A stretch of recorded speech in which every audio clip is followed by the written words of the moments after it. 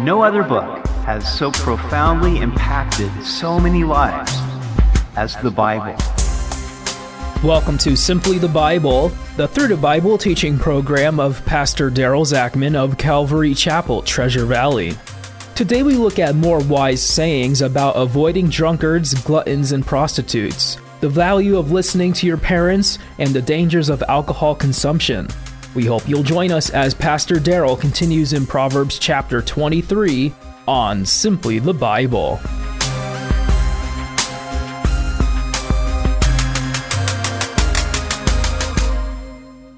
Have you ever seen a beware of dog sign on a gate or a danger high voltage sign on a power substation? Do you know what? I have no desire to open the gate or climb the fence in such places. Warnings are there for our protection, and we are wise to heed them. Likewise, the warnings of Scripture keep us from harm. We continue today in Proverbs 23:19 with more sayings of the wise. Hear, my son, and be wise, and guide your heart in the way. Do not mix with wine-bibbers or with gluttonous eaters of meat.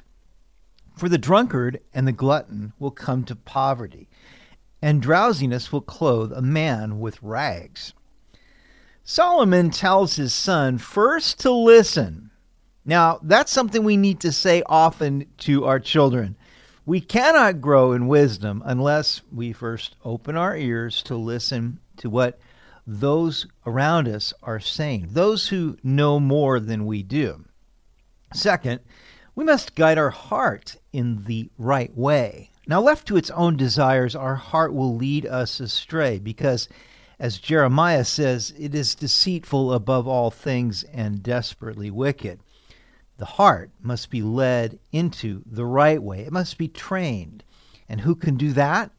Only the indwelling Spirit of God. Now, bad company corrupts good character. So you need to choose your friends wisely because you will grow to become like them. Solomon says, keep away from drunkards and gluttons, for they will come to poverty and they will drag you down with them.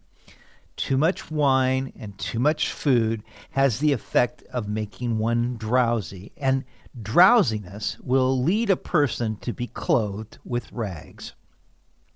Listen to your father who begot you, and do not despise your mother when she is old. Buy the truth and do not sell it. Also, wisdom and instruction and understanding. The father of the righteous will greatly rejoice, and he who begets a wise child will delight in him. Let your father and your mother be glad, and let her who bore you rejoice. Now think about the lessons you learned from your father and your mother. My parents were divorced when I was 7 years old. So I really had a relationship with two dads. From my biological dad, I learned compassion and a tender heart toward God. From my stepdad, I learned how to have a good work ethic. He was a masonry contractor and would take me on jobs when I was about 13 years old every summer. Now, he could build anything, and he taught me many skills. From my mom, I learned how to cook, and I learned an appreciation for gourmet food. She was a caterer. She also taught me about the importance of prayer in all matters of life. No matter what was going on in her personal life, she always brought me to church. She also prayed for our ministry in the early days, and she went to be with the Lord in 2016. Now, remember the wisdom you learned from your parents and give God thanks.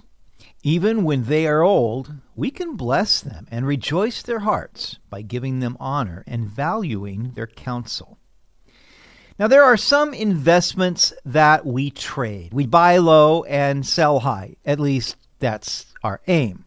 But truth is an investment that we buy and hold. We must hold fast to the truth and never sell it, or else we will exchange it for a lie, which would be to our own demise.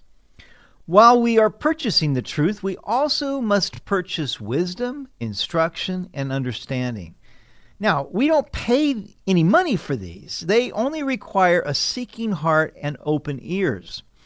If we will do these things, we will make our father and mother glad. And how much more will our heavenly Father be well pleased?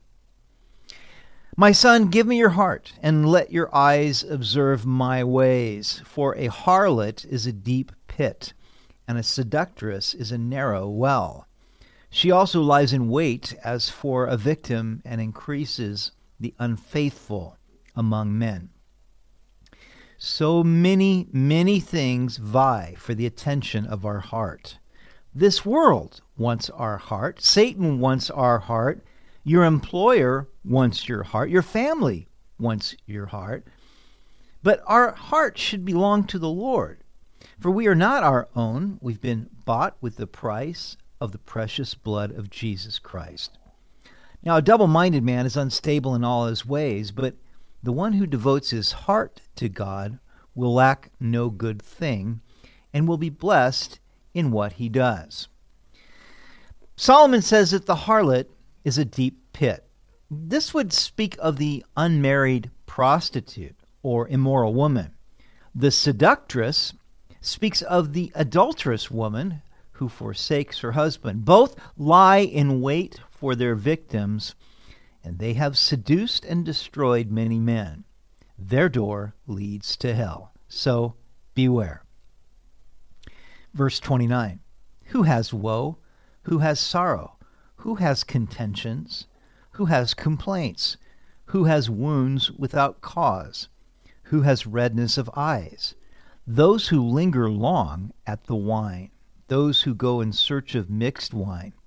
Do not look on the wine when it is red, when it sparkles in the cup, when it swirls around smoothly. At last it bites like a serpent and stings like a viper. Your eyes will see strange things, and your heart will utter perverse things.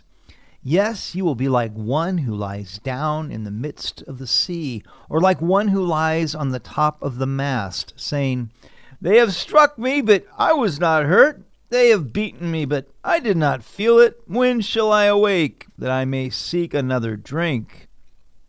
Solomon gives here a vivid picture of the dangers of drunkenness. It destroys a person, and not only the person, but also those around him. Where does it start? It begins by lingering long at the wine, gazing at it while it is red and sparkles in the cup. It goes down smoothly, but before you realize what is happening, it bites like a snake. I know people who have struggled with alcohol addiction. Some have lost their jobs, or they have been stunted in their spiritual growth. When it is found in a marriage, it can ruin a man's relationship with his wife, or a wife's relationship with her husband if she is the one drinking. I think of the many drunk drivers who get into car accidents. Now, because they are so loose like rubber, they tend to bounce around and survive. But how many other lives they have taken with the lethal weapon of their vehicle, with them inebriated behind the wheel? Drunkenness causes a person to hallucinate. It leads to unrestrained and really toxic speech, like one lying down in the midst of the sea or at the top of the mast. He can't feel anything. He gets struck, but he is not hurt. The alcohol puts him into a sleep, but when he awakes, he only wants another drink. What a vivid description of alcoholism. And it all begins by lingering long at the wine and searching for mixed drinks. Now, I mentioned my stepdad. One thing about my stepdad is he grew up in the Mission District of San Francisco, and he learned to fight at an early age, and he also learned to drink. His parents drank, and he drank from the time that he was just an adolescent.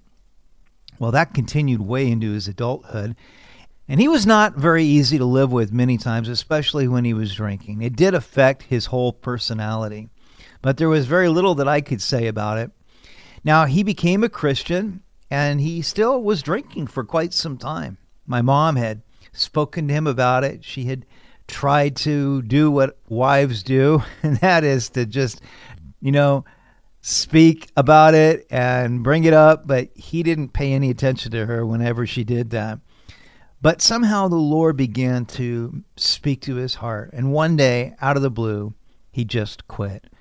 He never went back to it. He didn't go through a 12-step program. You might say that he just took one step, and that was the one step of just saying, okay, Lord, take this away from me. And I don't know how much of a struggle it was. He never really talked about it. All I know is that he never drank again, and God delivered him from it. So I know it can happen. I know that people can be delivered. There is power in the Holy Spirit to help us. There is power in the grace of God to overcome any addiction if we are willing and if we will ask the Lord for his help. Now, as we compare this passage here in Proverbs 23 with other scriptures, we can conclude that drinking wine is not condemned in the Bible, but drunkenness certainly is. It is far better not to touch alcohol than to indulge in it and destroy your life. May God give us wisdom and good sense to avoid that which would cause harm to us or to others. There are several warnings in these Proverbs today. Beware of hanging out with bad company. Beware of rejecting the good instruction of your parents. Beware of the immoral woman. And beware of coming under the influence of alcohol, or really anything else for that matter that can bring you under its influence so that you lose self-control. You could ignore the warning signs and go your own way, but why harm yourself? Let's pray. Father, we do just thank you for the warning signs you give to us in your scripture. We know that whenever you tell us not to do something, God, is because you love us, because you want to protect us, or you want to provide for us that which is good. So I pray that we would heed your warnings. I pray for anyone who has fallen into any of these areas of sin and addiction. God, you said in your word that whoever calls upon the name of the Lord would be saved. And I pray that you would grant them grace and faith to call upon your name, to receive your strength and power, and to become a new creation in Jesus Christ. In your name we pray. Amen. You've been listening to Simply the Bible, the Through the Bible teaching program of Pastor Daryl Zachman of Calvary Chapel, Treasure Valley. For more information about our church, please visit our website at calvarytv.org. To listen to other episodes, go to 941thevoice.com or check out our podcast on iTunes or Spotify. If you have any questions or comments, please contact us through our website. Tomorrow, we'll look at more sayings about wisdom building a house, making one strong, and being honey to the soul. We hope you'll join us as we continue in the book of Proverbs on Simply the Bible.